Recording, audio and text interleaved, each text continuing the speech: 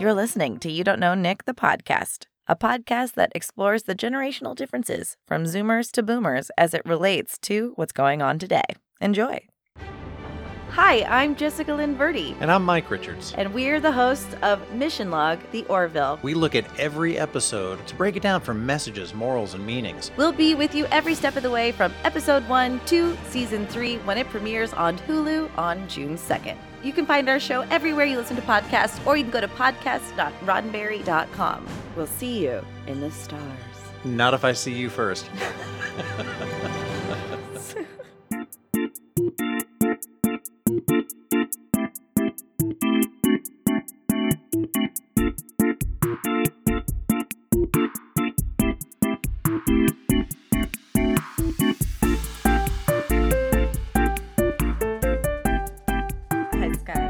Oh, you don't want to do this, do you? I'm very excited. You're the only person I've had on the show so far that knows what this show is. Okay. So, like, every friend I've invited, every friend Nick's invited, except for one. But, like, in this guest series part, I sandbag them. I don't, like, I explain what the show is. They all have asked, what, do I need to prepare anything? I say, no. It keeps things really fun. Good. That's good. But you know what this show is. Yes. Can you give us a log line of what this show is? Making fun of old people. Chuggy people. So I should fit right in. That's great. You're older. Yep. And you're chuggy. Yes. Most definitely. So this is actually why I brought you on. We have to talk about your lifestyle. Sure. No, I'm excited. Besides being my best friend, tell the world who you are. What's your full name? What do you do? Okay. I'm my full name. Do I have to include my middle name? Jesus, let's call your mom. I don't love it. Oh, what is your? I forget it. It's Eric. Scott Eric Rubin. I hate it. Yeah, it's not great. Well, you know, because the k doesn't work. It would be different if it was Scott Erickson Rubin or something like that. Like, yeah, it's also they're all really short. That's what I guess that's just what bothers me. Scott Rubin is great. Yeah, it's fine. I mean, it's great. It's a strong stage name. And I think I've told you this before, but Jessica Verdi didn't work for me. Yeah. Jessica Verdi, I don't know, just maybe the consonant flow wasn't great, but even just seeing Jessica Verdi written next to each other, it just didn't. Fugly. So Jessica Lynn Verdi, just even though it's a lot more, it's a mouthful or whatever, it just softened the visual and audio, punch. Right. Did I ever tell you about our family and the name syllables? No. So in our family, the four of us plus our cat, we have 1 syllable, 2 syllable, 3 syllable, 4 syllable, 5 syllable first names. Did you do it on purpose? No. So Scott, Arwen, Benjamin, Christiana, Maximilian. Oh my goodness. 1, 2, 3, 4, and 5 syllables. So I guess you're like when looking for a pattern, you can find it. You sure? But it's not surprising that you of all people find the name pattern. Yeah. Well, we had to include the cat to make it work. But still, it's a family member for as much as you dislike or like that cat. Yes. Scott is a fan of cats. Their cat is not a fan of them. True. She likes the kids. She attacked me last night. I still have the mark. How did she attack you? What did you do? I was putting Benjamin to bed, and I fell asleep next to him a little bit, and I didn't realize that she had gotten on the bed down by my feet. And then when it started to move, and she scratched my foot. Just because you were there. Yeah. Not terribly, but you also, it startled me because I had no idea she was there. I think she's a scared animal that is just really territorial and doesn't know what is up. Because even her face is like, "Hi, why am I alive?" But at least she would survive in the wild because she'd kill. She's vicious. Yeah. So the reason why I'm not surprised that you found patterns in the names is that because you've written a book about names. I did. It's not the only thing you're good at. But you've done that's one of your foremost credits recently. Yes. So my book is Naming Your Little Geek, which many of our listeners, if they don't already know you, have heard about ad. Yes. Yeah. We talked about your book. Yes. It's the only reason I'm having you on today. Well, thank you. But you're also an avid gamer, mostly not gaming. Not video gaming. Right. I've changed that for you. Tangible things I can hold in my hands. Were you always a tactile person, Scott? I don't know. When you were like in school, which you did much school. Yes. How did you take notes? No, yeah, I definitely tactile. Yeah, I always like to have something around to play with and fidget or yeah. Cool. Yeah, thinking back on doesn't that. mean you can't be auditory. I think I'm auditory and tactile. Mhm. Like if the teacher's audiating and I'm radiating, I'm learning-ating. Sure. And I that's why I never needed to take a test if I was actively taking notes like that. So, but I also like, this feels good, this feels bad, like with the touching of things. Growing up, doing homework and studying at home, where did you do it? On my bed, and it was a nightmare. Okay. Because I just hardly did homework. Okay. I was the same. I never ever did work on my desk. I always did it on my bed. Yeah. And my wife hates that and thinks that that's totally unnatural and freaks out when Benjamin, our son, wants to do work in other places. It's just Why does it seem unnatural to her? I don't know. It's some ingrained issue. She must. Was she told to sit at the desk? Possibly. Yeah, for sure. So that makes sense. But with most of those kind of things from childhood, she's overcome them or like realized, oh, I was forced to do this, but it doesn't matter. But that one, she still is like really hung up on. She must have saw the benefit for I guess, her. Yeah, and that would have to be it. Yeah, because people obviously have different ways that they're comfortable and able to get things done. But yeah, I was always lay on the bed. Did you finish your homework though? Oh yeah. So you always did your homework. Yes. I didn't, and my parents didn't give a shit. So like that was also the trade-off. Was like, did you finish your homework? Sure. I wake up, like I forget to memorize something. I wake up kind of early to do it.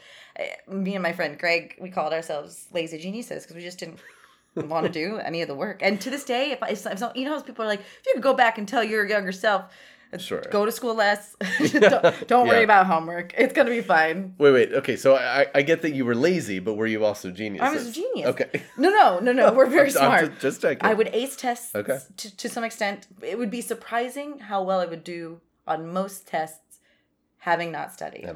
That's how I would look at it. Okay. I had an affinity towards learning, absorption, and retention. Yeah. Well, you're lucky. I'm totally lucky. And I know that other people have to work. My sister had to work at it, Yeah. They never put her on Ritalin, but they did diagnose her as ADHD. Oh, yeah. Okay. My dad was really anti, the establishment just wants to put you on Ritalin, which you come to learn that it actually was rampantly prescribed, and we're coming back down to a regular dosage of it and usage of it. Yeah, that stuff is always really interesting when medications explode in popularity, but is it that just because before that we didn't realize that everybody needed it, or they just was the trying to push it? pharmaceuticals? That's questionable as well, for sure. Because we want to put our faith into our doctor saying you do need this, but if you're quickly diagnosing ADHD, or they were quick to diagnose bipolarism, when in reality it could take a year or longer. You meet someone right off the bat and go, "Yep, you're depressed." That's kind of.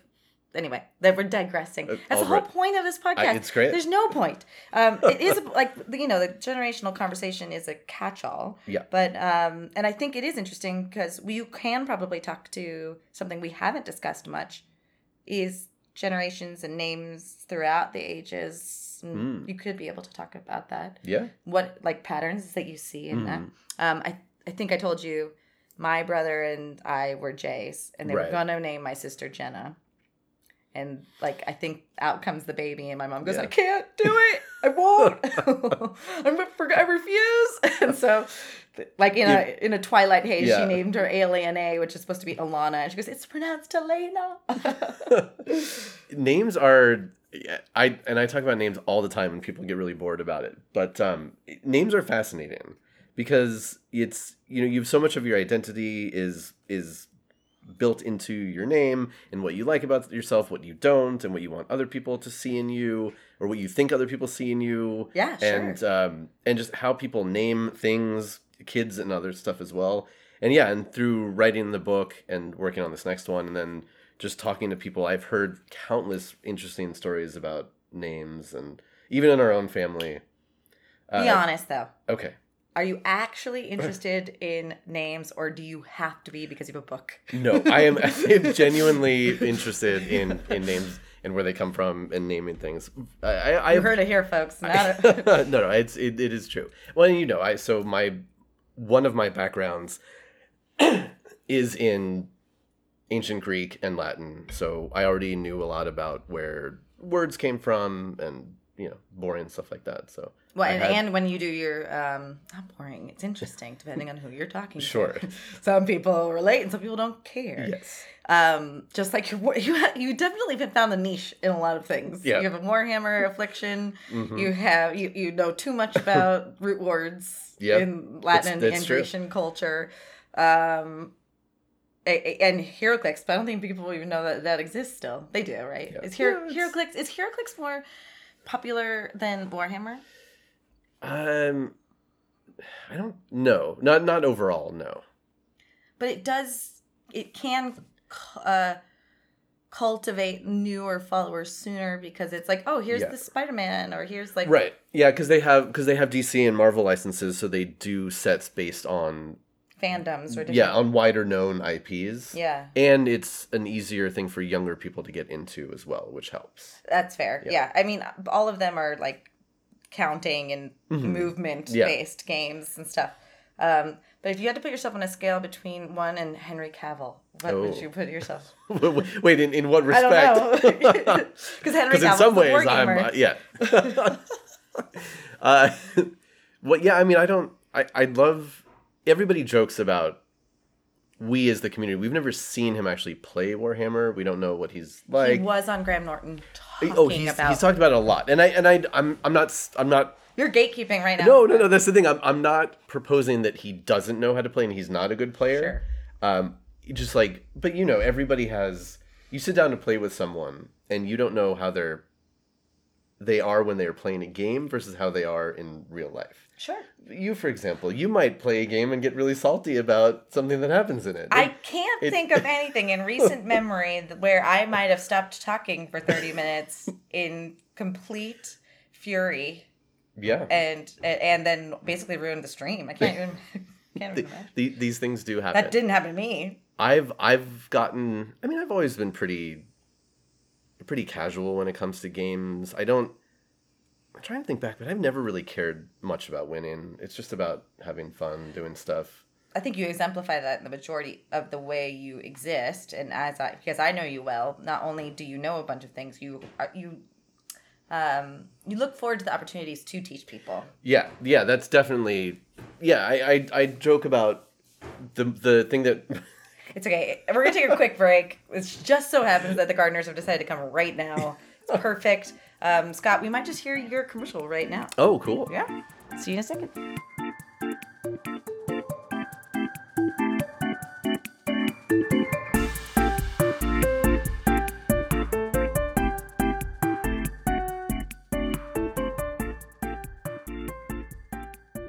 Are you a geek? Do you like naming things? My name is Scott Rubin, and I wrote the ultimate guide for geeks to name anything. Whether you're naming kids, your pets, your car, your Wi-Fi network, or your role-playing game characters. Naming Your Little Geek has almost 1,100 name entries, and I tell you where the name came from, if it's a real name or if it's a fictional name, all of the characters who have had that name, and I reference over 4,400 characters from science fiction, fantasy, comic books, movies, TV shows, cartoons, you name it, it's all in there. And it ranges from normal sounding names like Scott or Jessica to really off-the-wall bizarre ones from all of our favorite fantasy and sci-fi properties. You can pick up a copy of Naming Your Little Geek at bubblesandthingssoaps.com and check out all the other cool items there. Some really neat soaps. Naming Your Little Geek is also sold everywhere books are sold online, and you can even find it in some physical bookstores if you're a person who shops in physical stores these days.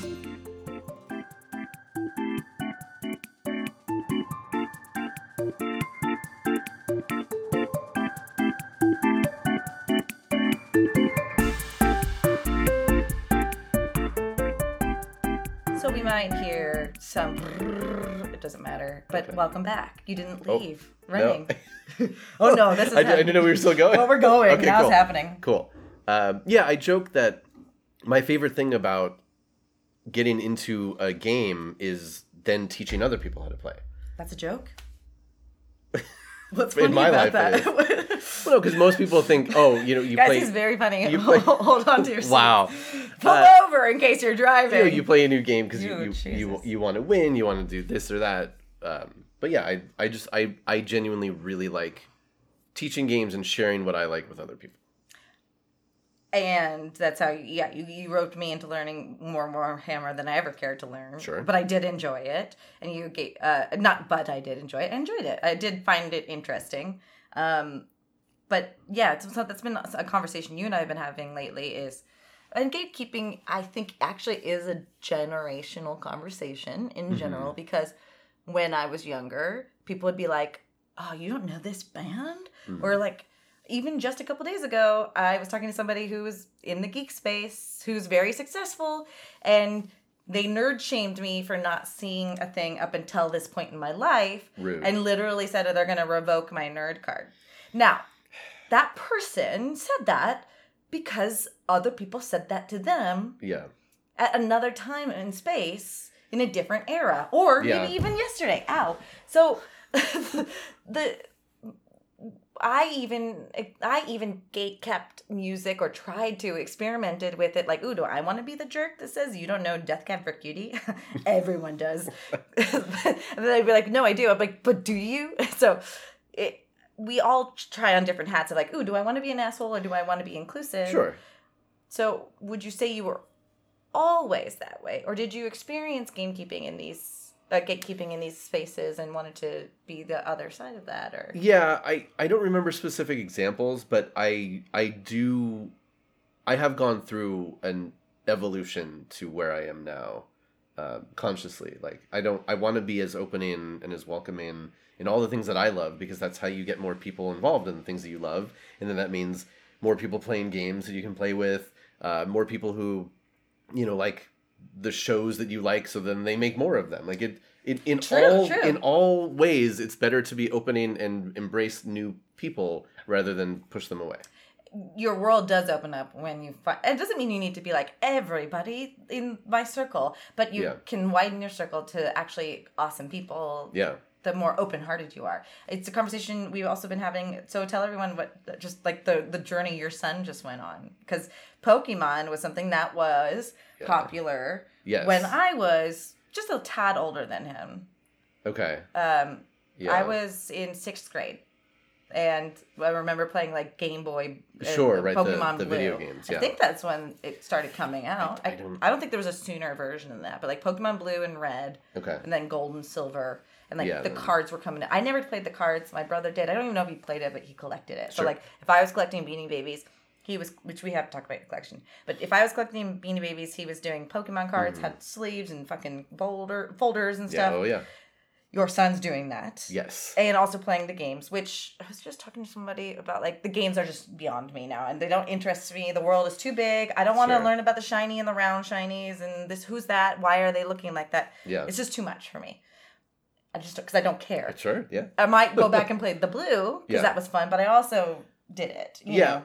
Pokemon is really interesting because of how diversified it's become. There are so many different Pokemon video games and so many different styles of video games just in that one world. Mm-hmm. So there's, if you want an open world, you have an open world. A combat game. Right, exactly. If you want to take fucking pictures of them. Right, yeah. It's great. So again, the more the merrier. Everybody can get into it. Very cool. Yeah. But now your son, who's too smart for his own good, yes, starts getting into Pokemon. Yes. And your son, so you get frustrated with your son very easily, more so than the youngest one. Because I see his potential. Because so much potential. You see yourself. Sure. Really. Of course. And truly, you just go, don't be like me, or be exactly like me. be better than whether me. you realize it or not. You are. No, I realize Okay, great. So the poor kid's gonna grow fuck up. So he's. Every parent fucks up their kids. It's just how. It's so true. You said too many hugs or too little. Yep. And I'm there to mitigate that. I'm there to go, it's okay, Benjamin. I appreciate that. No worries. Your dad sucks sometimes. I did hit him in the face, though, yesterday. I told probably you that. deserved He it. did. Well, okay, so here's, side tangent. We were all crossing the street, and this is how I was raised. Yeah. And you guys are different. If you're walking and you're checking, you guys have already taught them to look both ways before they cross the street. Yes. But I was like, hey, this is my, even though you can trust us to look, you should get in the habit. That's how I think about 100%, yeah. So, like, when we were walking the youngest one to go pick up the oldest, I was like, Max, what are we looking for? What are we doing? And that's because I was raised that way. My dad would also hold us by the wrist as opposed to the hand because I couldn't wiggle out. Sure, you can get away. He was a fucking insane. But it was his way of being protective. Yeah. So anyway, my turn came with the eldest Benjamin, and we were walking across the street a couple of times, and I had already twice gone, look both ways for us. Yep. Like, I'm not doing it.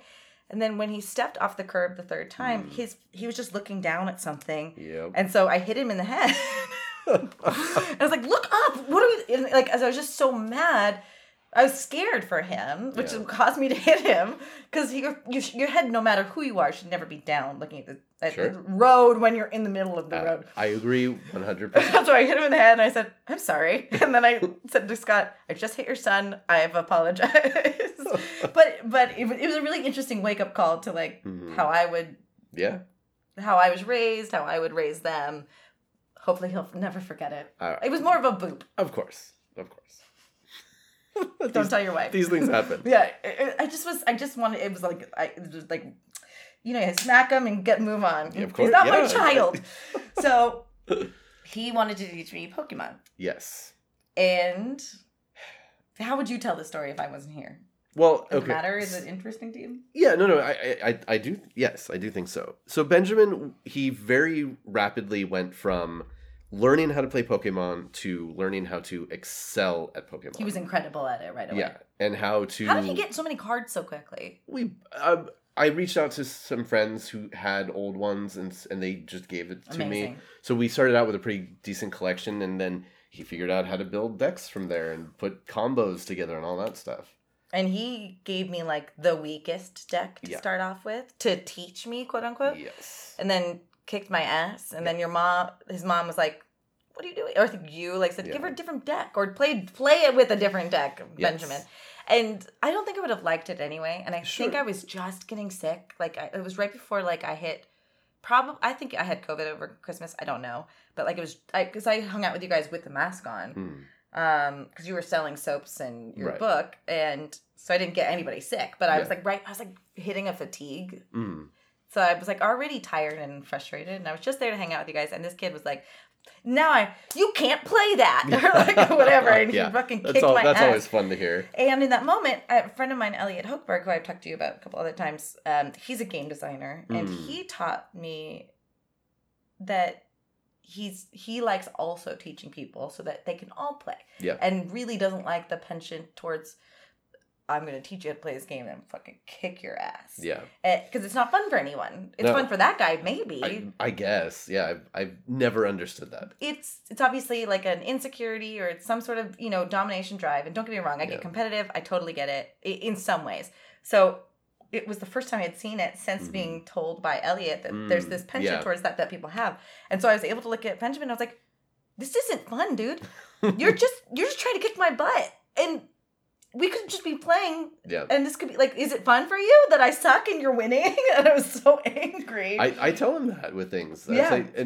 And also like he picked, so yeah, Benjamin's the older one. Maximilian is his little brother, 3.5 years younger. And Benjamin will bully him and like, Benjamin will be ahead and say, okay, race you to the door and we'll run ahead and obviously we'll win. And I'll take him aside. I'll say, does that make you feel good that you beat your brother when he couldn't possibly? I'll just tell him flat out. But in a weird, yes, you're shaming him, but in the right way though too. I mean, I'm trying. Hopefully, we'll see. There is something to be said for reinforcement. He's also so smart that he might get good at hiding when he's tricking or trying to win situations, but. That reminds me of probably doing the same exact thing. Yeah. Like, I think someone got mad at me for playing against my youngest brother and kicking his ass in something. And I was like, well, if he's not good though. And I wasn't like, everyone's like, you gotta let him win. I was like, well, then he won't learn how to lose. I was just, wow. I thought that was my role or something. But teaching equal playing ground or whatever, and it's especially hard to relate to someone younger than you or less capable than you or whatever. Yeah, but what you said about insecurity is really interesting in playing games with people, even at a teaching level. Because I mean, if you like a game but you never win or rarely win, but then you're teaching someone look, here's my chance. Totally. So it might feel good that you can finally win or like get that vindication or like I'm not as bad as I think I am or whatever. Or show off what you know about this game. Yeah. Look, I can do all these things. Totally.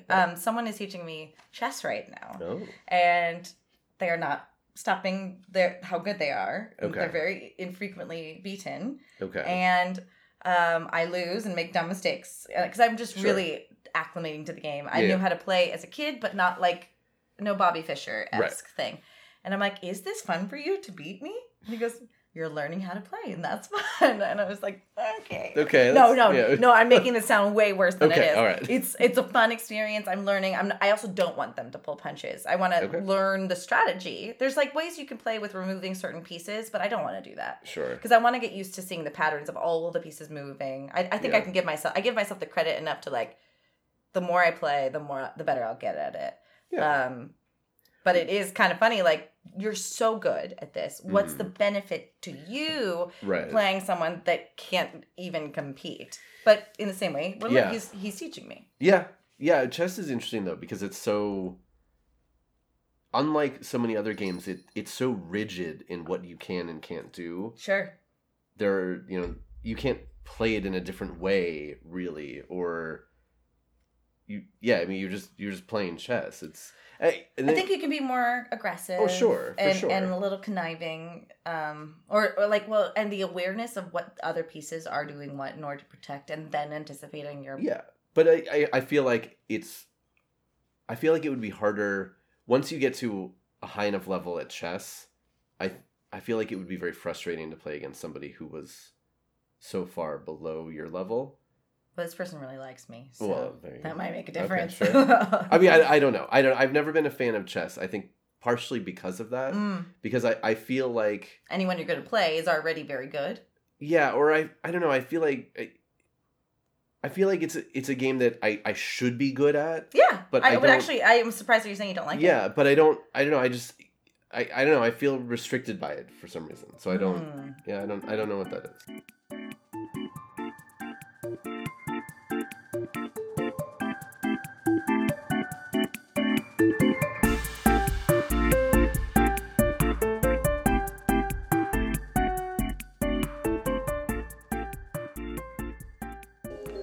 Hello, listeners. It's your new friend, Philip Matas, here to advertise in your ears.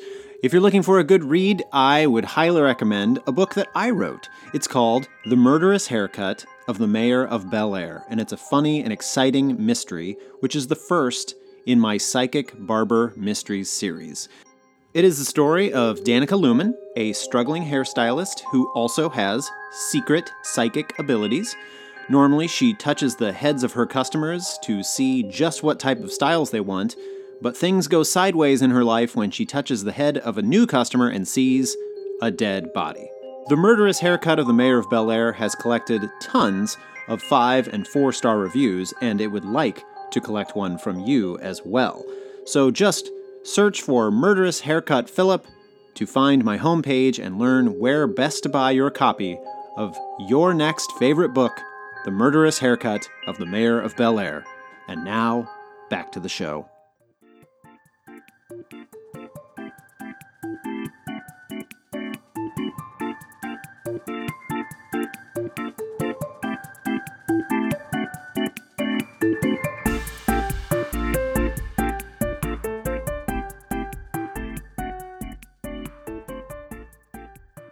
I think that's actually a great segue into talking about like what makes you tick, I think, because you're weird. Yes. In the best way. Well, you are. Some would say. You have a veneer of normal, sort of. Your shirts betray you occasionally. but you're not like the weird nerd, which, by the way, it's okay if you're a weird nerd, but you're like not the smelly nerd on the convention floor. The mutant. You're not the well, I don't know if we should say that. It's a term of endearment. It is. There are some people that are harder to relate to than others. Yes. You are a relatable human that gets your bills paid on time, doesn't live in a basement, and can communicate clearly. And we love the ones that can't. It's just a different category of socialization or whatever. Yeah. I think maybe we sound like assholes right now. I don't know. Maybe. And I think I probably could have easily gone that way. Really? I feel like I could have. So I'm looking at him incredulously. Sure. I mean, all the weird stuff I'm into. I could have been a basement dweller, just sure. But I think, and this comes back to sort of the point of this podcast, is that growing up and going to school. Tell me the point of the podcast. I don't know. Well, no, about ages and generations. Yeah, no, I still don't know. Is that all of my friends were always older? So I was always dealing with people who were more mature in one way or another.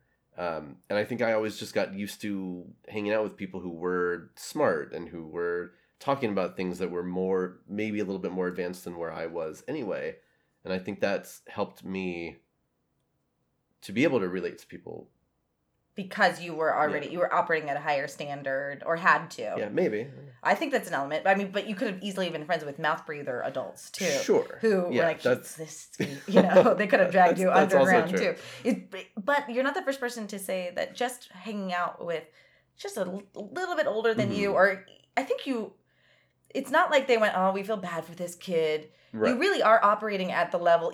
So the difference between 17 and 15 is gigantic. Yeah.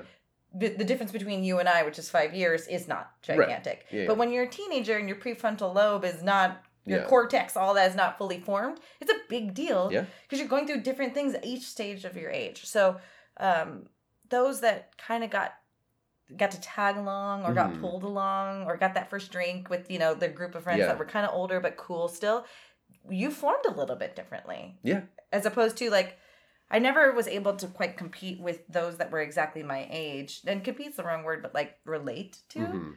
But I tended to attract older crowds or older groups of kids.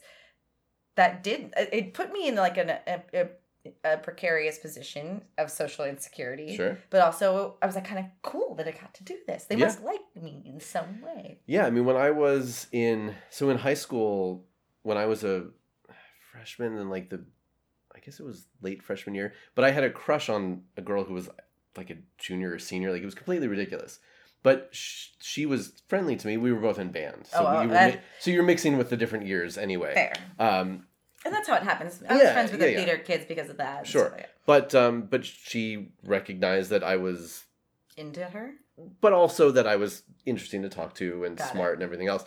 So we ended up just like talking about what she was doing in her classes, and I ended up reading the books that she was reading in her classes, and then we would talk about it. So I was already getting like always about the pussy, Scott. You yeah. That is the driving force of all of your. That's why you're not in the basement. I guess. Jeez.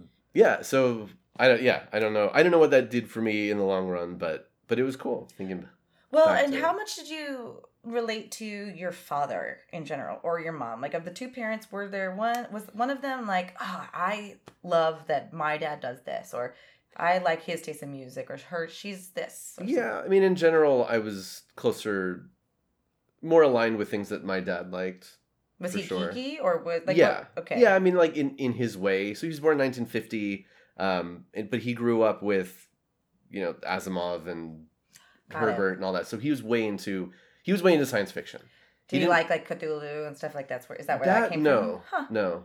And he wasn't really into horror. He wasn't really into fantasy so much. So yeah, I grew up with Star Wars and Ghostbusters and lots and lots of Star Trek and things like that. But you got Dune from him, which I think does create the foreground or the playground for other interests to come into. Yes. Especially when you think about Dune basically lending everything to the majority of, which is something you and I connect on really heavily, and a story I talk about my name being derivative of Dune. I think that's what I mean. At least I think my dad. It may or may not be true. I think my dad justified it. Okay. I think he justified having a female and went, well, Jessica, I guess that's from Dune. So, okay.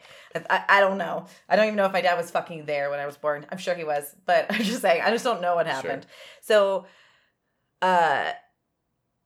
because the reason I ask is my dad also, he was cool, like, as far as I thought. And he was cool. He knew all the great songs, and he was like you would listen to music and he'd like tell you to close your eyes, and he played on the vinyl with like the, you know, the 80s, all the things, the best speakers, and like would like stop everyone from talking in the car to listen to like a certain John Lennon song or whatever. And like his passion for, he was also geeky. He would say he was a jock to some extent. Yeah. But he really liked Tolkien, and he liked Herbert, and loved Star Wars and loved Star Trek. So was an anomaly in a sense, which actually really isn't. It just at the time, right. Yeah, then, yeah, like because with his friends, he's like, we were different. Like we all liked the Stooges and also, you know, getting chicks or whatever. And he also liked standing up for the little guy or whatever. So there was a lot of stories he would tell that made me go, my dad's the coolest person. Yeah. And a lot of what I learned from him and how we socialized, he did a really good job of like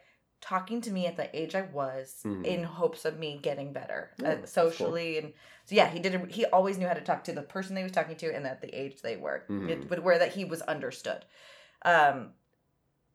He's older, right? So I always wanted to impress him. So I bring that effort into my relationships up until I stopped caring what people think. So I was like, oh, I know the Beatles, and I'm really cool, and you're in 11th grade, but I'm in 9th, and I'm weird, but... oh, you like the Beatles? Yes. You know, I did have some of those cool cards that other people... A lot of older men would say to me, oh, that's interesting that you know that. Like, it made them feel not so old that I knew this... There's like these weird ways men will say, like, I doubt you'll know this name. And it's a weird gatekeeping thing. Yeah, that's exactly what it is. Right? It's like, you're too young to know this one. And it is like also deprecative on their part, but it was their, like, this is the first time I ever thought about this. Uh-oh. Maybe they knew maybe they could tell I already knew. And that was like one of their ways of like negging me. Sure. Right? Giving you the opportunity to impress them. Yeah. Oh my God. Which would also increase your own serotonin towards them, right? Or and whatever. Thinking how well the bond interaction was going. I hate men so much for good reason. So, can we talk about this? Your stint. Sure. Yeah. Here's okay. So I'm going to preface this before we even mention it. Were you, before you tell them what you did? Okay. Were you married when you did this career? Yeah. You were in a committed relationship and you were married. Yeah. Okay. I mean, I've never not been in this relationship. For sure. Yeah. And it's a wonderful relationship and your wife is the best. You know, it's clarifying because you'll never not been. I just want, you can't read a lot of nuance in Sure. Yeah. No, I mean, well, yeah, I met my wife when she was 15, I was 16 in high school, and we've been together ever since. Correct. But would you say that you had a way with women? Like, did you? Not at all? No, not at all. No, so was she the driving force in the relationship then? Or did you... I mean, okay, so in junior high, I asked a girl out. We went on one date. I had no idea. She said yes. That's a good... She said yes. This is true. I think I asked her out at a dance. So, like, we danced together. And then... Oh, God, huge informative moment. Sure. We went on one date, and all I remember is afterward, because my mom dropped us off, and I remember her saying, so right off the bat, when you left, like, she held out her hand, and you just kept walking. That's the only thing I remember. So I had no, like, I didn't even know. You did not know what to do. Nothing. So your dad didn't help you. This was junior high. So. I know, but that's like the era. Sure. What was the like major song in that dance? Do you remember? Like, do you remember? I don't. Okay, great. No. Carrying on. I wish I did, but I don't. If you, this is not a hypothetical I want for anybody, but if you were to find yourself single today, do you think you could have game? Man, I probably. You would know you know who you like. You know how to approach. Yeah, I'm comfortable enough in myself and what I know about myself and how to talk to people, like you've said. You know how to speak to humans. Yeah, very exactly. well. I'm better at it than you are, but you're very good at it. I'm not arguing. No, exactly. No one's arguing. I just need the audience to know. Okay, sure. The whole purpose of asking you this Yes. is you worked for and did what? So I worked for one of the premier pickup artist companies in the United States, if not the world. Well, so backtracking a little bit. So I went to college and grad school for classics. Right. Which was ancient Greek and Latin, the languages, the history, Amazing. the art, Which actually the truly- philosophy, like everything. It's one of the things that impresses me about you because I love that stuff and I love that I get to ask you Yeah. questions if I have them. It's super. Yeah, I will never regret getting that education. Do you regret not getting a master's? PhD. I That's got my good. master's. You got Yeah, your yeah. master's. I do, but at the time, yeah. So what happened was the plan was to get the PhD and then just become a professor and stay in academia forever. I'm glad you didn't do that, but Yeah, sure. in some ways. But I found out that there was a lot of politics in academia, which I was not prepared for and didn't know how to manage. Again, you're not good with women and you're not good with politics. Right? We're learning so much. So I got my master's and left, and then was like, "Uh-oh, now what do I do?" How many more years would you have had to stay in there for the PhD? It depends, but it would have been a few more. Crazy. Yeah. And would you have learned more than what you know now? Yeah. Oh, yeah. I see. So Yeah. there's like even more to learn at that Yes. point. I see. Yeah. Okay. So I got my master's in classics, and it was like, well, shit. Now what do I do? Wow. So I thought about like teaching high school, but I didn't really want to do that. And then I bounced around, and I had some weird jobs. Let's go. I don't think. Let's go. know. This is your hour and a half. So I worked at at the time it was the third largest stock photo company in the United States. I don't think they're even around anymore. Someone must have absorbed This was like them. this was still early 2000s. Yeah, early internet Yeah. ish, Ish. relatively. But it's funny though. Even there, I was just like new images would come into the catalog, and I was one of a team of people who just looked at the image, wrote a description, wrote down keywords for it, and then just saved it. Wow. Which I really liked doing, and I had a blast doing. And I revolutionized their system, because what they were doing You at can't the tell. time, My eyes are rolling in the back of my head right now. every picture they would save it as like 10 different versions of the same picture. So if it was a man and a woman, they would save it as Man, woman, right. couple. Exactly. They would save it as different versions. And Weird. I was like, and again, knowing This is your data brain going yes, off. and I was always an early adopter of internet stuff, but I sat down with the two ladies who owned the company, and I said, You mansplained? I guess so. But I said, this is not a good way to do it. It makes it impossible to search. We have a section already for keywords. All of these things just go in the keywords, and then you can search them. And they agreed, and we changed the thing. So that was a cool. That's got to be frustrating though. At the time. But they let me change it. Yeah, So that's great. again, I don't think that company even exists anymore, but that's fine. Someone owns that somewhere, Sure. and Scott is on the wall on a placard. Thank God he revolutionized the system. The best case of mansplaining to date. And then I was the operations manager at a Porsche parts company. What the manager? Operations manager. Okay, but still something. It was something. So you're like making sure things ship out Yeah. and go out on time. Inventory is right, Wow. and yeah. Did you have to talk to people like, I need the parts and I need it now? Listen, Jerry, you're gonna have to wait for the muffler. Thankfully, no. Okay. I dreaded answering the phones. Oh, I because totally I don't get know that. much about cars anyway. Yeah. I'm good at systems and data and stuff like that. So, yeah. While at that job is when I wrote the screenplays that I've written, because I didn't have a lot of work to do. So I would just That's write amazing. screenplays during the day, which was a lot of fun. That's fantastic. That's a dream. Yeah. That's the LA dream. Right? So I did that for a while, and then was the big one. So the company How'd you fall into that job? nepotism. Oh, great. Love it. So Chris's dad, my wife's father, after a very successful stint in business, became a consultant and worked with a bunch of different companies. And he happened to be a consultant for Love Systems, and they were really just getting started at like a bigger level. And he realized that they really needed somebody who could come in and do a lot of different things, write copy for stuff, Sure. do website editing, do SEO. And he was like, I actually know a guy who can do this. And You can do SEO? at the time, Okay, at 'cause the it's time, changed. yo, It's changed greatly now. for sure. Yeah. So I was about to be like, why are you not helping me? yeah, I know the fundamentals. I don't know all of the details now. But yeah, so I worked I worked there for 7 or 8 years. Whoa. It was a while. I worked there for a while. Whoa. And it was very, very interesting. I edited and proofread several of the books they put out. Right. I managed a lot of the website stuff. Did you talk to people that needed help ever? Rarely. I see. Okay. Very rarely. Okay. I was not customer facing at all. Great.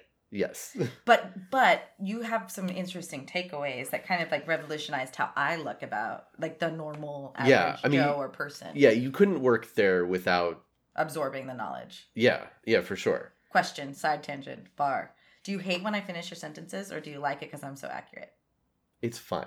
I've gotten used to it. It's totally fine. It's me engaging. I know, and it's great. But most people don't like it. Okay. You don't like it. No, I'm being totally serious. It's totally fine. Okay, great. You have a When you say fine. No. I mean fine. Okay. You have a fear of empty spaces. Yes. In conversation. I don't mean it that jump way. in and fill it. I know. I know, and that's why it doesn't bother me. That's why it doesn't bother me, and I'm fine with it. Okay, great. It isn't meant to be that way. I understand. Got it. I totally understand. But yeah, so doing the website copy and writing sales material and again editing the books, like I read everything this company put out, and it was it was a lot. It was a lot. One I remember the most is the first thing to say to somebody upon meeting them. The opener. The opener, right? Yes. I'm a girl in the bar. What's the first thing that I'm just over here twirling my Cosmo? Yeah. Hey, can you help me out? My friends and I, we have a bet going, and we're trying to figure out what's the best party, a caveman party or a sci-fi party? Some stupid. Sci-fi party, I guess. Like, what would you wear to that? Oh my god, no. Well, anyway, there were That's various. That's the worst. Well, no, it's great. Yeah. But like, what would you wear to that? That's so interesting. And then based on that, there are threads you can. It's a whole. It's again. It's an entire. It was literally a system of how to do. Yikes. Yeah.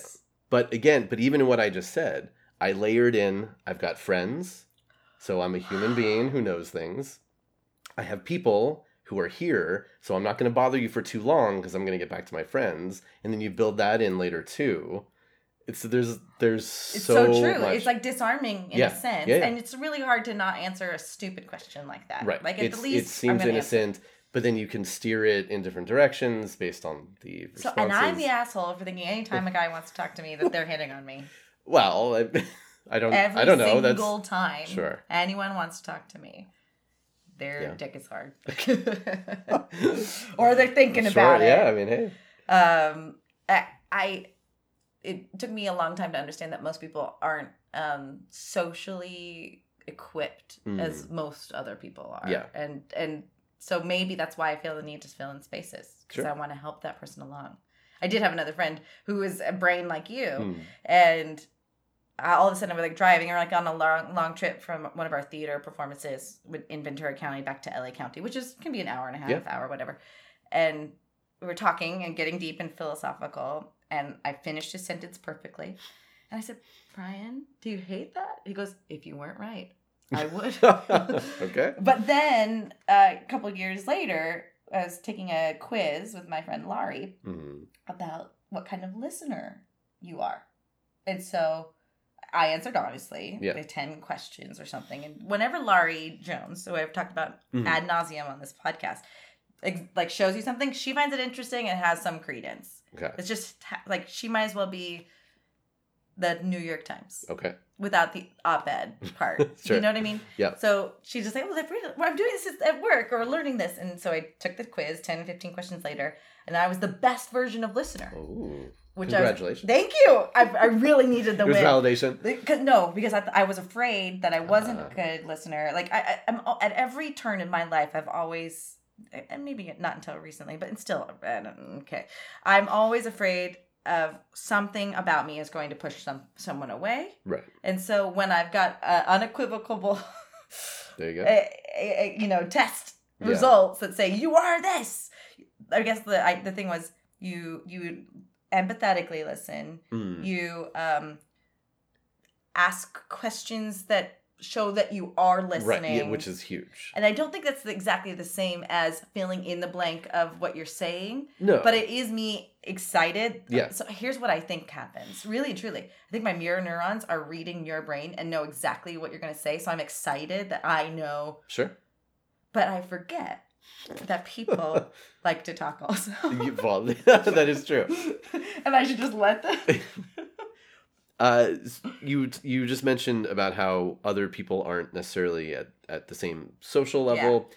And that was what I found really interesting about working at Love Systems. Yeah. Because yes, some of the material that we the company produced was about having one night stands and all things like that. Which I don't know that anyone goes through that uncomfortably. Sure. Without discomfort to begin with. But another lot of it was devoted to men who have just absolutely no ability to talk to a human being that they don't already know. And how do they teach that? So my wife, who again I was with, and she read this stuff too, and she thought it was really interesting. She always tells the story about looking through, like, the main book was called Magic Bullets. Oh God! I know. Pick up a woman with a bullet. What is happening? I know. But the section on openers, like we just talked about, like how you talk to somebody. So it said, an opener is the first thing you say to somebody, blah, blah, blah. So it's the icebreaker, whatever. Yeah, exactly. Kind of. And it had a list of just like 10 sample openers. And one of them was hi. And that really struck her as, oh my God, yes, there are men who are reading this or who are getting this instruction who literally don't know how to go up and just say hi to someone. And it's not... Or they never have. It's not even a spectrum issue. It's literally... Because that does exist, right? Sure. Like not Yeah. knowing... on the spectrum, there's certain levels of knowing how to socialize, certain routines. Right.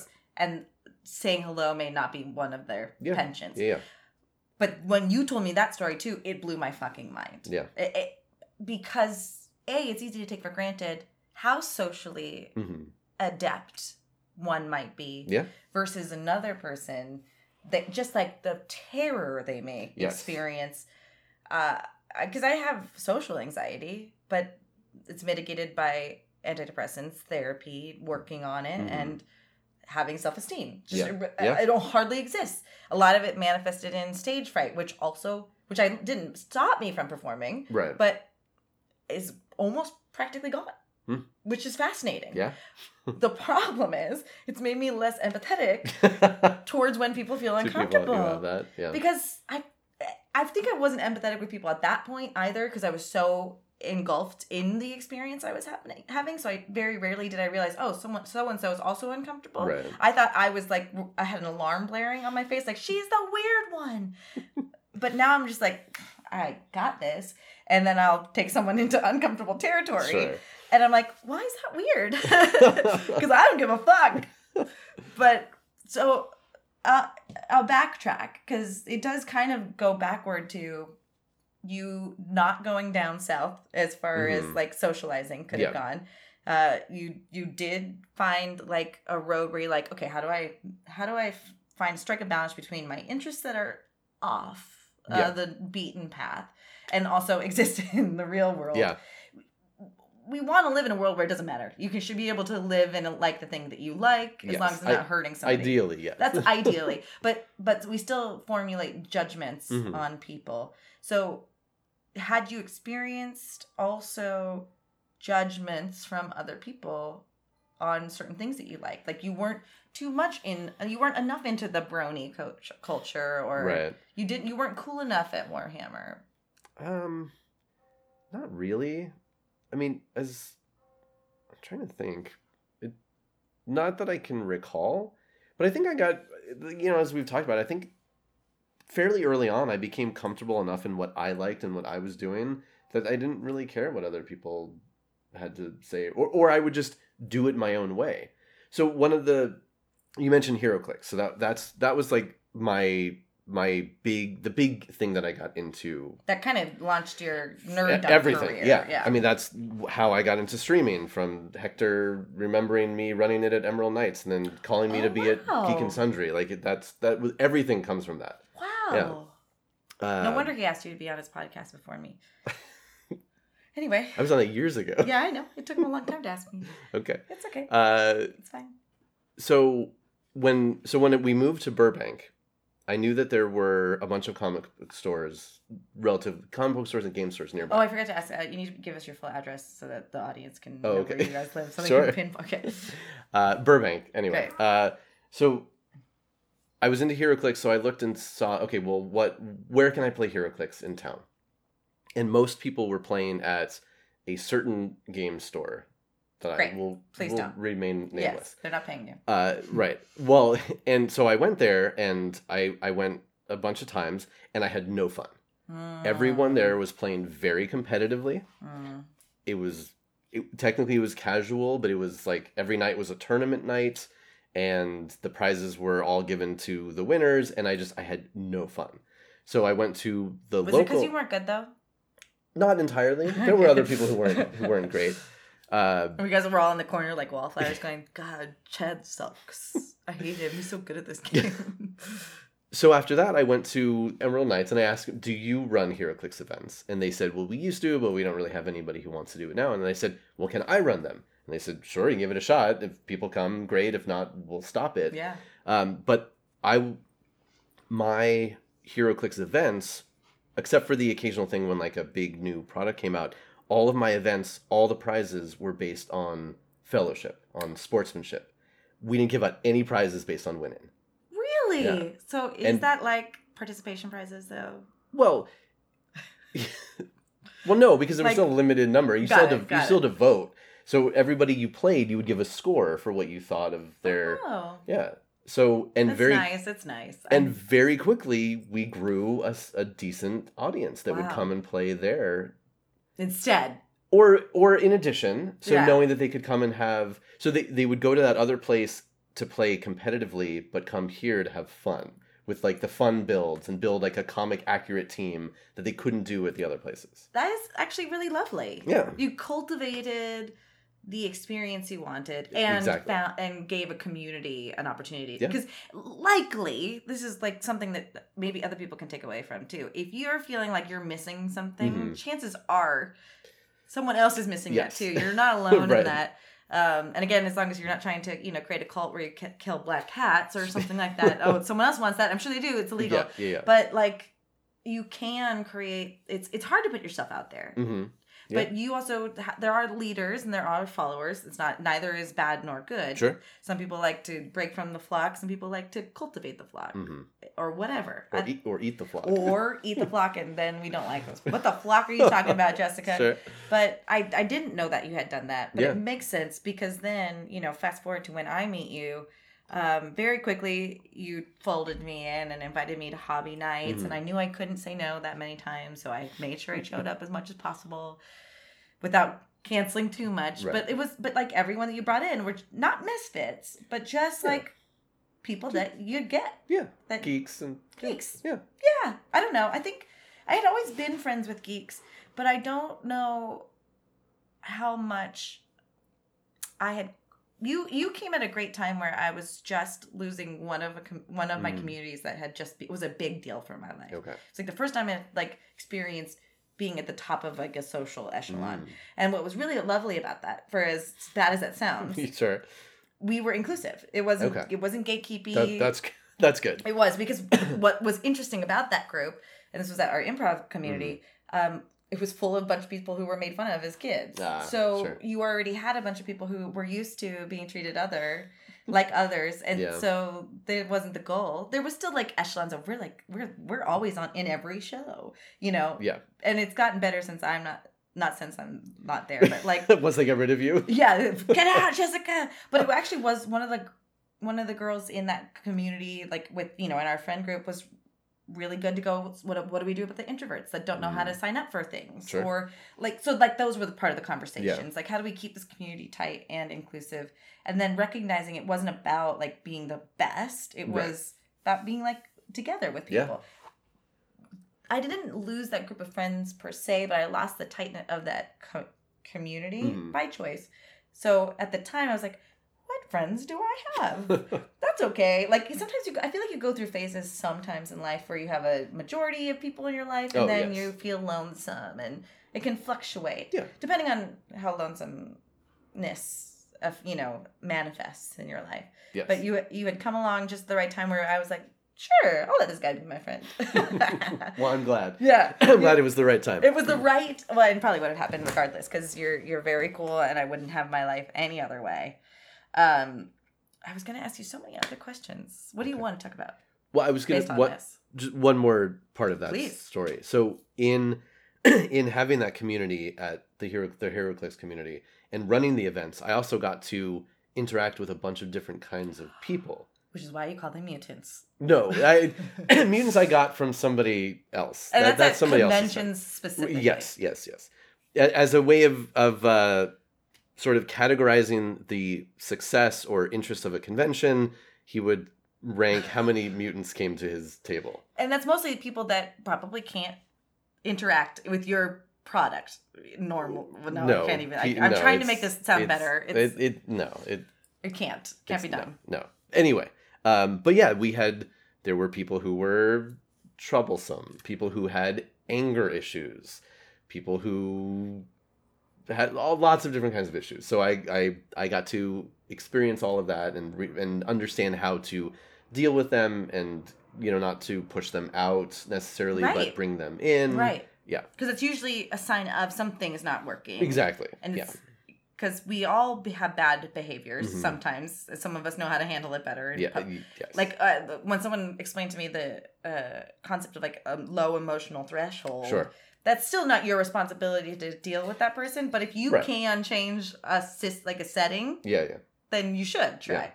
But you know what really helped, even with all that? Tell me. At the HeroClix is, so again, we met every week, and it was casual games, but we'd play 3 games and then vote on blah, blah, blah, and give out prizes. But what I did was I made it a system so that every week the scenario for the game was chosen by a different person. And I would go through and so everybody got a turn if they wanted it.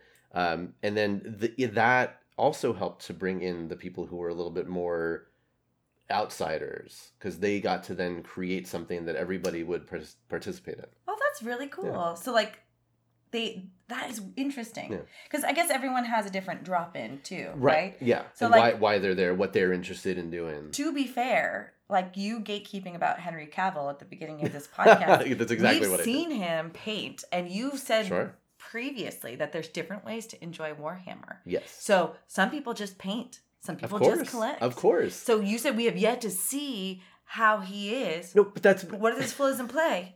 I'm just saying, just that's because fine. He's a big dick, you're like, no, you took it the wrong way. I'm saying I'm interested in knowing how he likes... We're going to play back the tape. How do it. I'm interested in knowing what kind of a player he is if he plays. Is he super competitive? Is he more casual? Does he not care does he build silly lists versus competitive lists? I see. That's what I meant. Okay. You didn't give me a chance to explain. I guess not. You only had so much time on Grant Norton to talk about it, too. You asked a very leading question about how I compare myself to him. And I said, meant it as a compliment. I just wanted to know more. I want to know more about him. Now we understand. Okay. You're right. I'm the asshole. It tends to be that way. I'm sorry. I'm really just trying. This is really my crackdown podcast where I can't believe you admitted to it. He said the worst thing ever. Scott is canceled. Right. You go through and find clips. You're going to clip ship me from this. That has been the reduction of our relationship up until this point.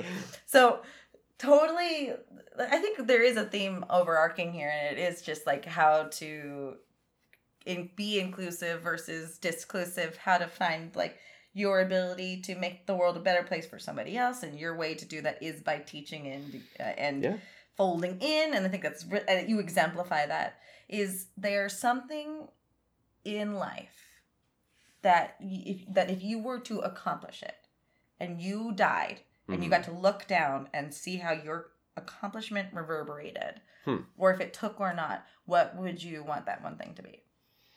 Or multiple things, but like what like what's that? What is it? That's a good question. I know. I'm very good at this. Sure. Well, you've had a lot of practice. I actually am not good, but I'm just curious. I'm genuinely curious. I'm very proud of my book, and I'm working on another one, and I have ideas for other projects. So I would like to see those things get shared with more people. Mm-hmm. That would be cool. Not necessarily just for the money, but just like I think I wrote something that a lot of people would enjoy, and maybe haven't heard about it. So that would be nice. What is that theme though? I'm thinking more like. Sure. I guess it just goes back to, like you said, the through line is just sharing what I like with other people. Right.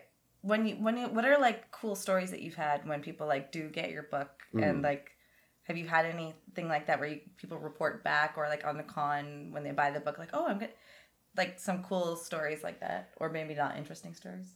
Yeah, I mean, usually it just triggers their memories of naming things in the past or interacting with names. I haven't really heard back from a lot of people about using the book, which I would love to, but you know, the world being what it is, it's hard to remember to go back and do stuff like that. I would love to hear more, but yeah, it's more like, oh, this reminds me of... We still don't know what Nick's baby's name is, by the way. As of this recording. As of this recording, I haven't pursued I didn't want to ask. I've been thinking about it, but so I didn't want to ask. Okay. I that's actually the first time I haven't talked about Nick, because last both podcasts I'm like, I miss Nick so much. I don't, but hi, I have a cat who we can talk about. Does the baby just have a number? It's just baby number two. Yeah, the boy, or sex boy. Yeah. Hi, Angel. We have a cat who's approached us quietly. Because like I messaged him about a week after the baby was born, assuming that there'd be a name. Usually you decide the name before you leave the hospital. Not always. Right. Not always. They left the hospital without a name. Okay. And you can do that. A week after, they still did not have a name. And if you're... Okay. Speaking of which, Cardi, right? Her and her husband or her man, they renamed their child. Oh. Did you hear this? No, I didn't. I missed that. Let me see if I can find it. But yeah, but Scott, Nick and their family used your book for like fun, recreation. So you would flip through. Cardi B changed son's name. I think it was Wolf or something. Rappers Cardi B and Offset welcomed their son 7 months ago, and we now know his name. Offset, who's a member of Wave Set Cephas. Wait, what? What? What? Why is that a name? Anything could be a name. So they changed the name. Okay. And they tweeted about it. And I don't understand what this name is. I'm not judging it. I just don't know what the name is. Hold on, let's see if we can find this together. Cardi B, we love her. Wave Set Cephas?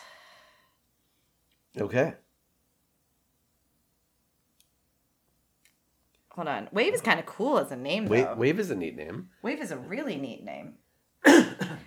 I've never heard of someone changing a child's name so late in the game, but they said, I think if I remember reading it, that just didn't suit him. Sure. I mean, it happens. Does it? Yeah, and people usually it manifests in switching to calling somebody by the middle name.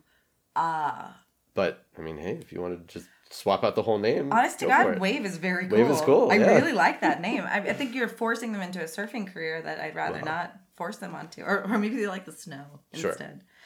So like we've talked about this on your panels for cons. Like naming for me is usually like a gut shot reaction, or I'll like start with like a consonant. I'll be like Theo, and it just like Pepper. I feel like she sort of named herself, but I was also watching a TV show where Pippa was a name, and I was like Pepper, and then people are like, she looks like Pepper. That's why you named her. We named our cats based on how they looked. Whatever. You and your wife put a lot of thought into your kids' names, but how do you go about naming other things in your life besides your children? Like, where does that emphasis come? Or something come from? It's just like what I say on the panels. Like I just research the hell out of everything. What I does want to Scott know. mean? I want to know where it comes from. I want to know where it's been used, what languages have had it. I just want to know everything. I don't want to be surprised Right. to find things out later. I want to know the things going into it. So what does your name mean? Oh man, you put him on the spot. I don't remember. Where's my book? How do you not remember your name? Because okay, there are thousands of names floating around in my head. I can't remember them all. Name. I can't remember them all. All right, I know we're not supposed to read full entries, You but can. It's fine. no.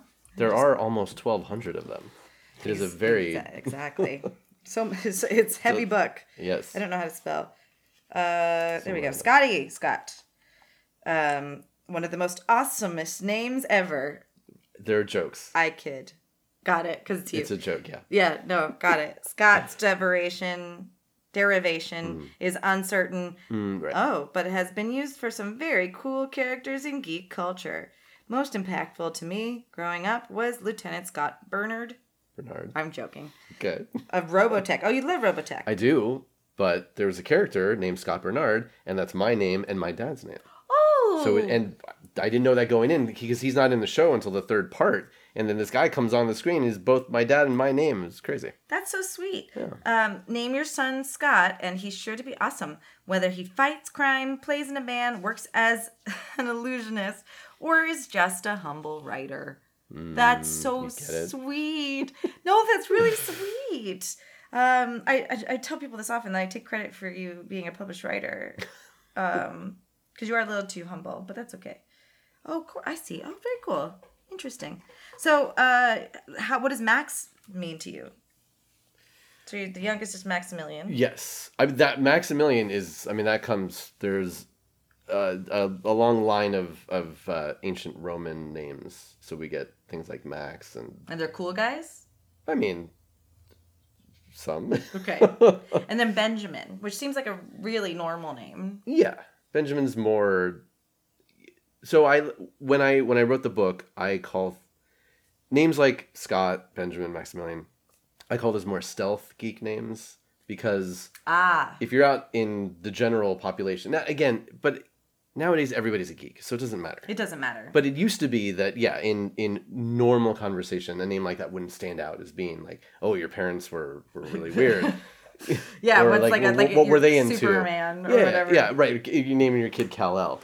But, of course, again, going back through just decades and decades of sci-fi especially, there's so many names in there. Yeah, there are Benjamins all over the place. Benjamin Sisko and Benjamin Sisko from Deep Space Nine. Ben Grimm is the Thing. There are just tons and tons of them. Yeah, kind of like Peter is all over the place. Peter, too. Scott, William. All these sort of classic names. They show up a lot. What was the most surprising thing that you found when you read the book? Any patterns or this? I can't believe this name means that, or. Well, the pattern thing. What I was very interested in was finding the instances where the same name used by totally different authors or content creators, whatever, in different genres at different times, ended up having similarities in their characters. You were talking about that recently with me. With Gordon. Right, because I do the Orville podcast over on Ron Berry Podcast. And you said... Go check it out. It's great. Sure. Seth MacFarlane likes it. So, and you said it's typical of Gordons. Yeah, for whatever reason, Gordons are often characters who are really good at something, but when we first meet them, they're operating at a job or a capacity that's way underneath what they're capable of. And then through the story, they are pushed into fulfilling that aspect of themselves. Or they're like Gordon Malloy in the Orville, and you're just drawing dicks, and then you've been pushed into being a pilot. And he's the best pilot in the fleet, but he wasn't doing that when we first met him. And I just think the dicks is important to mention. Sure. That's all I'll say.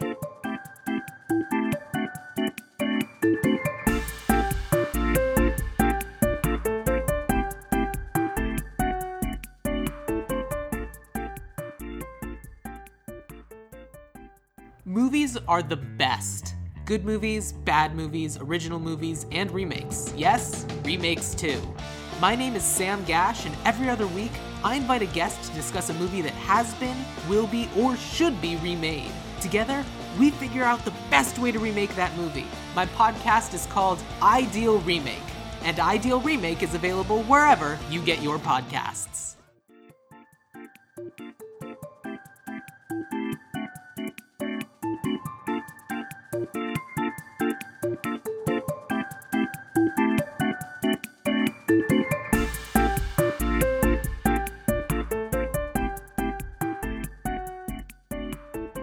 So I think let's round out this podcast with your deviant side. We don't need to talk too much about it. Oh, okay. Well, you're a deviant. Sure. This is what I say. I say that you're deviant as a joke. I think you've brought... I think we've talked about this. I was going to say you brought that out in me. That's not true. I feel very comfortable talking about all sorts of weird things with you. Sure. If that comes up. Yeah. And you and I Twitch stream together often. Yes. And I'm more shock jock than anything. Like I'm like Sure. the female Howard Stern of the 90s. I'd like to say. Okay.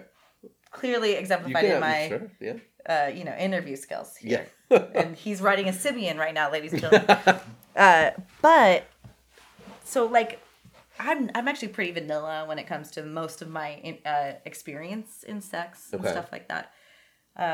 That's okay. I'm not saying too, it's a by bad the way. thing. I'm very comfortable. I'm letting them know. Yeah. It's good for you. Yeah, it's fine. I'm very comfortable totally with fine. what interests me. Sure. I've been told other things are like, oh, it's so kinky. I'm like, no, that's not kinky.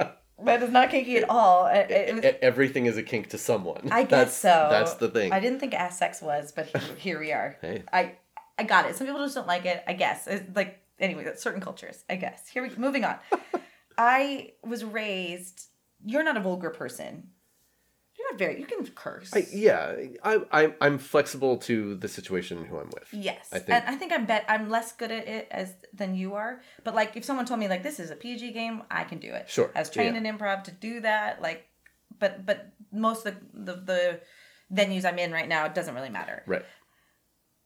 I think I've explained this to you, even probably why I'm as vulgar or vocal or jokey about sex and those things is it's really not normal for a woman to talk that way. And I was raised to not be comfortable making dick jokes and shit. Like the boys were doing it, but I wasn't allowed to. Yeah. And I'm not saying like I'm going to walk out of this period of my life going, all I'm going to say is the word dick, and that's it. You're taking it back. Taking it back for women. Sure. Taking that dick back. Well, and so I guess what I'm trying to express is while I'm glad that I'm like exploring it, I still feel this old world tugging at me going, I'm not ladylike. I'm disgusting. I can't believe she says that. She's not, or even like just up to normal standards, just in the way I talk. Yeah. But you make me feel a little bit more normal. Cool. And maybe you're complicit. Probably. Perhaps. When did you start recognizing that you had just like a counterculture side to you? It really, thinking about it, I think it really came out of, so I'm of the age when the internet came about at the exact perfect time. I mean, so the what internet generation was... You would say you're Gen X? I was born at the very end of Gen X. Or you're Xennial, kind of? Like, it depends. You and Nick are Xennials, depending on how you exactly. I mean, quantify it. Typically, so I was born in 1979. And typically Gen X goes to like 79 or 80. Yeah. Yeah, so like whatever. So I graduated from high school in 96. So I was 17 years old. And we had a computer at home. We had like AOL, like the very beginning. Yeah. So like you couldn't do a whole lot, but like I was in chat rooms already. It's like normal ones. I can't even imagine being 18 in a chat room. Sure. I mean, I can, but not first thing off the bat. Sure. Like the first chat room I went in at 96 when I was 11. Right. There was somebody, an adult in the Nickelodeon chat room going, sure. Hey, so like of course. all of a sudden I went, Dad? Yeah. But so you were that dude in the chat room. Well, I mean, again, I was, so then I went to UCLA, which had one of the first campus-wide Ethernet connections in the world, really. Huh. And it was instantaneous access to everything the internet had at that point. And I was 17 years old. And for a while, my thing was, I want to see everything. And I went to, everywhere I possibly could and found out about everything I could. I just wanted to see everything there was. And that in sexual stuff, in like dark stuff, just whatever it was, I wanted to see it all, experience it all. Why do you think you wanted to see it all? I don't know. That I don't know. I am not that much in touch with myself, I guess. Sure, let's take you to therapy. Yeah. No, I think it's interesting. Like Yeah. some people are really comfortable going, this is the world I know, and or they don't want to grow, and I don't begrudge anybody how they want to walk through this life. I choose to actively grow as much as possible, mostly because I don't want people to hate me. And so, but I do find that interesting that there's like a thirst for knowledge. Yeah. That I don't know that I would have done. Yeah, I don't know if I was looking for something in myself To fulfill or just I So how did you? So like, would you say you know yourself very well? yes, yeah. Do you like yourself? Generally, I would think so. Yeah. I would think my gauge on you is that your esteem is high of yourself. yeah. I mean, there are things about myself I don't like, and I would change if I could put the effort forth to change. But yeah, in general. Well, at a certain point, though, if you're not going to put the effort in, like this is what I'm saying with my weight, right? Like, I'm not going to put the effort in. Can't complain about it too much. Well, you can. I know. But To what end? right. Though? Well, hey, look, we all need things to complain about. Do we? It's part of it's human nature. But yeah, I mean, I've always loved learning and researching and finding out about things. So again, as soon as I had the access to the internet and everything else I could learn about, I was like, hey, let's do this. So do you have you cultivated a community of like deviants like yourself? Again, I'm just using a deviant Sure, catch-all term. Not really. So you don't know, you don't have like Cock 69 that you talk to who you guys share sex stories with. No, I've been in groups, but I'm not like an active participant. And You're just as an observer. You're taking in information. Observer, collector, what have you? Collector. I mean, hey. I'm surprised. Okay. I just didn't know you bought or purchased. I mean, I have a. I know that I'm you a know collector where of they are. everything. Yes. I'm a collector of I should everything. have put this together. That's why I've never been upstairs at your house. Oh, and very interesting. I love this. Yeah. There's always been a part of me that wish I was a little bit more eventful in that, Yeah. but I don't want to look in the corners of the internet where Sure. those things exist. I don't necessarily suggest it for most people. I recognize and that now, oh my God, and too now much. of course it's many orders of magnitude beyond what it was. I'll be in put the on late a list 90s. that I don't want to be put on. Exactly. Yes. And I'm sure you are. I've never been on the dark web. I've no interest. I was going to ask, did you accidentally get to the dark web or war room or whatever? I mean, what there was then, maybe, but I mean, it's nothing like. Is the what it dark now. web real? Yes. What is it? We'll talk about it later. We can't talk about it right now? I don't know if you should. Really? You will get on lists. Really? Is it really like that? Yeah. Like, oh, okay. Yeah, I don't no, want to be on it. It's really bad. The reason I'm only interested in it because of our shared interest in Letterkenny, we're like the dark web. Oh right, dark web. The dark web. Yeah, no, that's real. I was going to say something else. I'm sorry. Your deviancy, okay. your community, your collector Anyway. my vanilla I'm sorry. It's my fine. penchant towards filling spaces. It's totally fine. Yeah, I think I'm have a high sex drive. I don't have a high interest in experimentation. Sure. I don't need to know what it's like to get peed on. Like that's just not something I need to know. Okay. I know I don't need to know that. Okay. You know what I mean? Sure. Yeah. I mean, And that's okay. that's totally okay. I'm so glad that I know that. Yeah.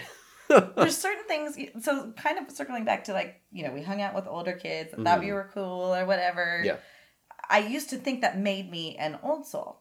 Like everyone would be like, oh, you've got an old soul. Yeah. And it's really just because I was raised by fucking adults. So I said Right. things like an adult Yes. because I was surrounded by them. We parrot a lot. Of course. Yeah. I really have come to accept that if I'm not a new soul, I'm like sort of new. I'm still like... Wait. What does that mean to you? What? I don't know how much I believe in reincarnation, but I like the idea of Sure. reincarnation. There's also different theories about soulmates that I like that include like your a soul splits off into multiple. But then if you want to even get scientific with it, the molecules can split off. Like, I just look at maybe the soul is molecular. There's so many different things. Okay. Because, like, people like to think that the soul is energy or something. Sure. So, like, could you have transferred energy to a different corpse? Or, like, an inanimate baby that's about to be in the womb that isn't a baby until it's born? Whatever. Okay. Like, there's theories that your soul's mates travel with you. Like, we could have been brother and sister in a past life or whatever. That's theories. Yes. I don't know how much I believe in reincarnation, but I like the theory of it. Yeah. And if you do believe in reincarnation, your soul continues to come back to the physical plane to work on the lesson that you have yet to learn. Well, that's one Interpretation Well, that yeah. I that you like. think about Okay. more than other ones. Okay. Like, if you were an asshole, you become a donkey, right? Or something like that. There's other ones that believe that, right? Sure. I think right now, based on the tumult I've been through emotionally, my soul needs, the journey I'm on is to heal that. Finally, what if there were multiple lives before mine? Yeah. They didn't learn this lesson, and I've got to learn this one. But what? Okay, so what's the? So obviously I've heard this theory before, but what? The question I have, if you follow that theory, what is guiding those choices? So you said, so if you are quote unquote an asshole, then you become donkey. As an example, but like by what rules? By whose judgment? That's a great question. I don't have the answer to that. Okay. But again, I didn't say that I ascribe to that Fair, part of the sure. reincarnation. But you also said that you have things to work on or to, but I had actually never considered that. So Okay. some people would say like, you want to learn the lesson that your soul is here to learn on this plane, so that you can move on to the next plane. Okay. I've never considered Right. who governs Right, that. because it's a value judgment. But what's the value system Right, yeah. based on? Yeah. Now, I think life is best lived when you're able to be as happy as possible. Not as possible. Like, not even happy. Calm and cared for and Sure. less tumult or ability to, like, navigate rough waters and move through it with grace as much as possible. And help try to make the situation of life better with others. What the fuck, Blue? My cat is in unknown territories as well. At least that's what I believe. Okay. And when I'm emotionally wrought, I'm not in peace. I'm not Sure. accessing my the happiness or like the physical experience. I mean, and in some ways, I'm having the physical experience, Right. but I don't want to always be emotionally distraught. Sure. Yeah, I think it's interesting. I'm not No, critiquing we're or criticizing. philosophizing. Yeah, which I actually appreciate. Because then there is the added theory, not to the reincarnation or soul conversation, but like you can't know what happiness is unless you've known the converse. You can't. Do you not agree with that? I don't necessarily agree with that. You can't no. have suffering without joy. I don't necessarily agree with that. I don't. Okay, why not? I mean, I don't fundamental level. I just don't. You think you can have happiness without sadness? Yeah. Why? Because I mean, You think someone would know what happiness is without its converse? I do. I mean, How? I think because I see it. I see. It in children. Yeah, and even. There's trauma there, though, whether you realize it or not. But that's not the same thing, though. Yeah, there's suffering and trauma.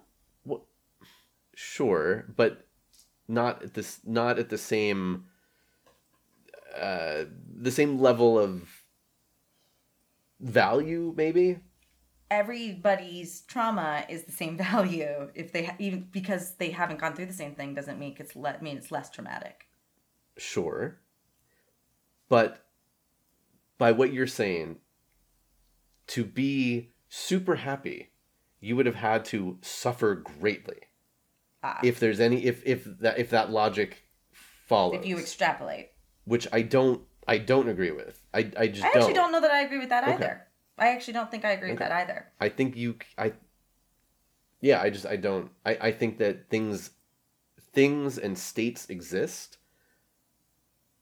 I believe that there is light. There doesn't have to be darkness for there to be light. Light exists. It is a thing. So then that actually helps not prove, but like solidify my thought that like go towards that light, right? Go towards being the don't allow the dark in. I don't know. My cat is behaving very, very strangely. He is all over the place. I'm glad I appreciate our ability to get philosophical because we can talk about, shit posting stuff, but we can also talk about this kind of stuff too, which we do on our streams. Yep. So if you want more of this, you guys, you can watch us stream a couple times a week, 3 times a week, often. Sometimes. When the stars align. So anything else you want to say about this podcast, if this is the last thing you ever do? Oh, shit. Yeah, I know. I know. I guess I wish I was more chuggy. Why? You are very chuggy. Okay. You're doing just fine. Okay, good. The cargo pants, shorts on, socks and shoes, and What, people don't wear socks anymore? Like that? Wow. You're doing great. Okay, cool. Doing real great. And I'm not trying to attract any women out there, so I'm just... Super chuggy. Well, actually, I think at one point, in order to be chuggy, you had to have been fashionable. So actually, you're not even chuggy. Oh, shit. You're just normcore. You're like dadcore. Oh, cool. All right. Which is I'll take the it. whole thing. That's fine. People love it. According to the TikToks, people like the dad stuff. I know. You just need to stand there and be a dad in your outfits and hold bones, apparently. Oh, yes. that was... I don't know where that came from. You found a TikTok the other day of some hot chick. Yeah. No bra. And then she whipped out some bones. Yeah, she was playing with bones. And it caught our attention. I liked it. It worked, but it shouldn't have. Scott, where can people find you? What do you do? Saturdays or something for you? Sure. I am on all of the social medias at Norse Meat. Norse like Vikings. Meat like steak.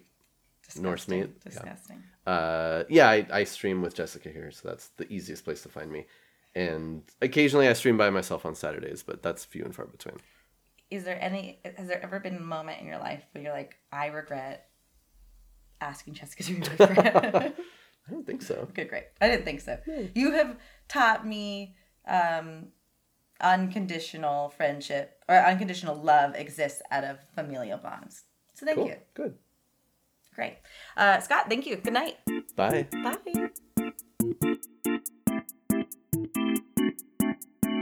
That does it for this week, Nichols. Thanks so much for listening to another episode of You Don't Know Nick. There are many different ways you can support our podcast. One of them is going to youdon'tknownick.com and finding out all the different places you can listen to our show. You can also follow us on Good Pods, which is basically Instagram for podcasts. Not only can you follow your favorite shows, you can listen to them right there in the app. If you're interested in finding some You Don't Know Nick merch or Jessica Lynn Verdi merch, go to subtlegeek.spreadshirt.com. And if you're not already, consider becoming a Patreon member. You can get exclusive swag and early access releases to episodes if we're able to get them to you in a timely manner. Go to patreon.com/youdon'tknownick.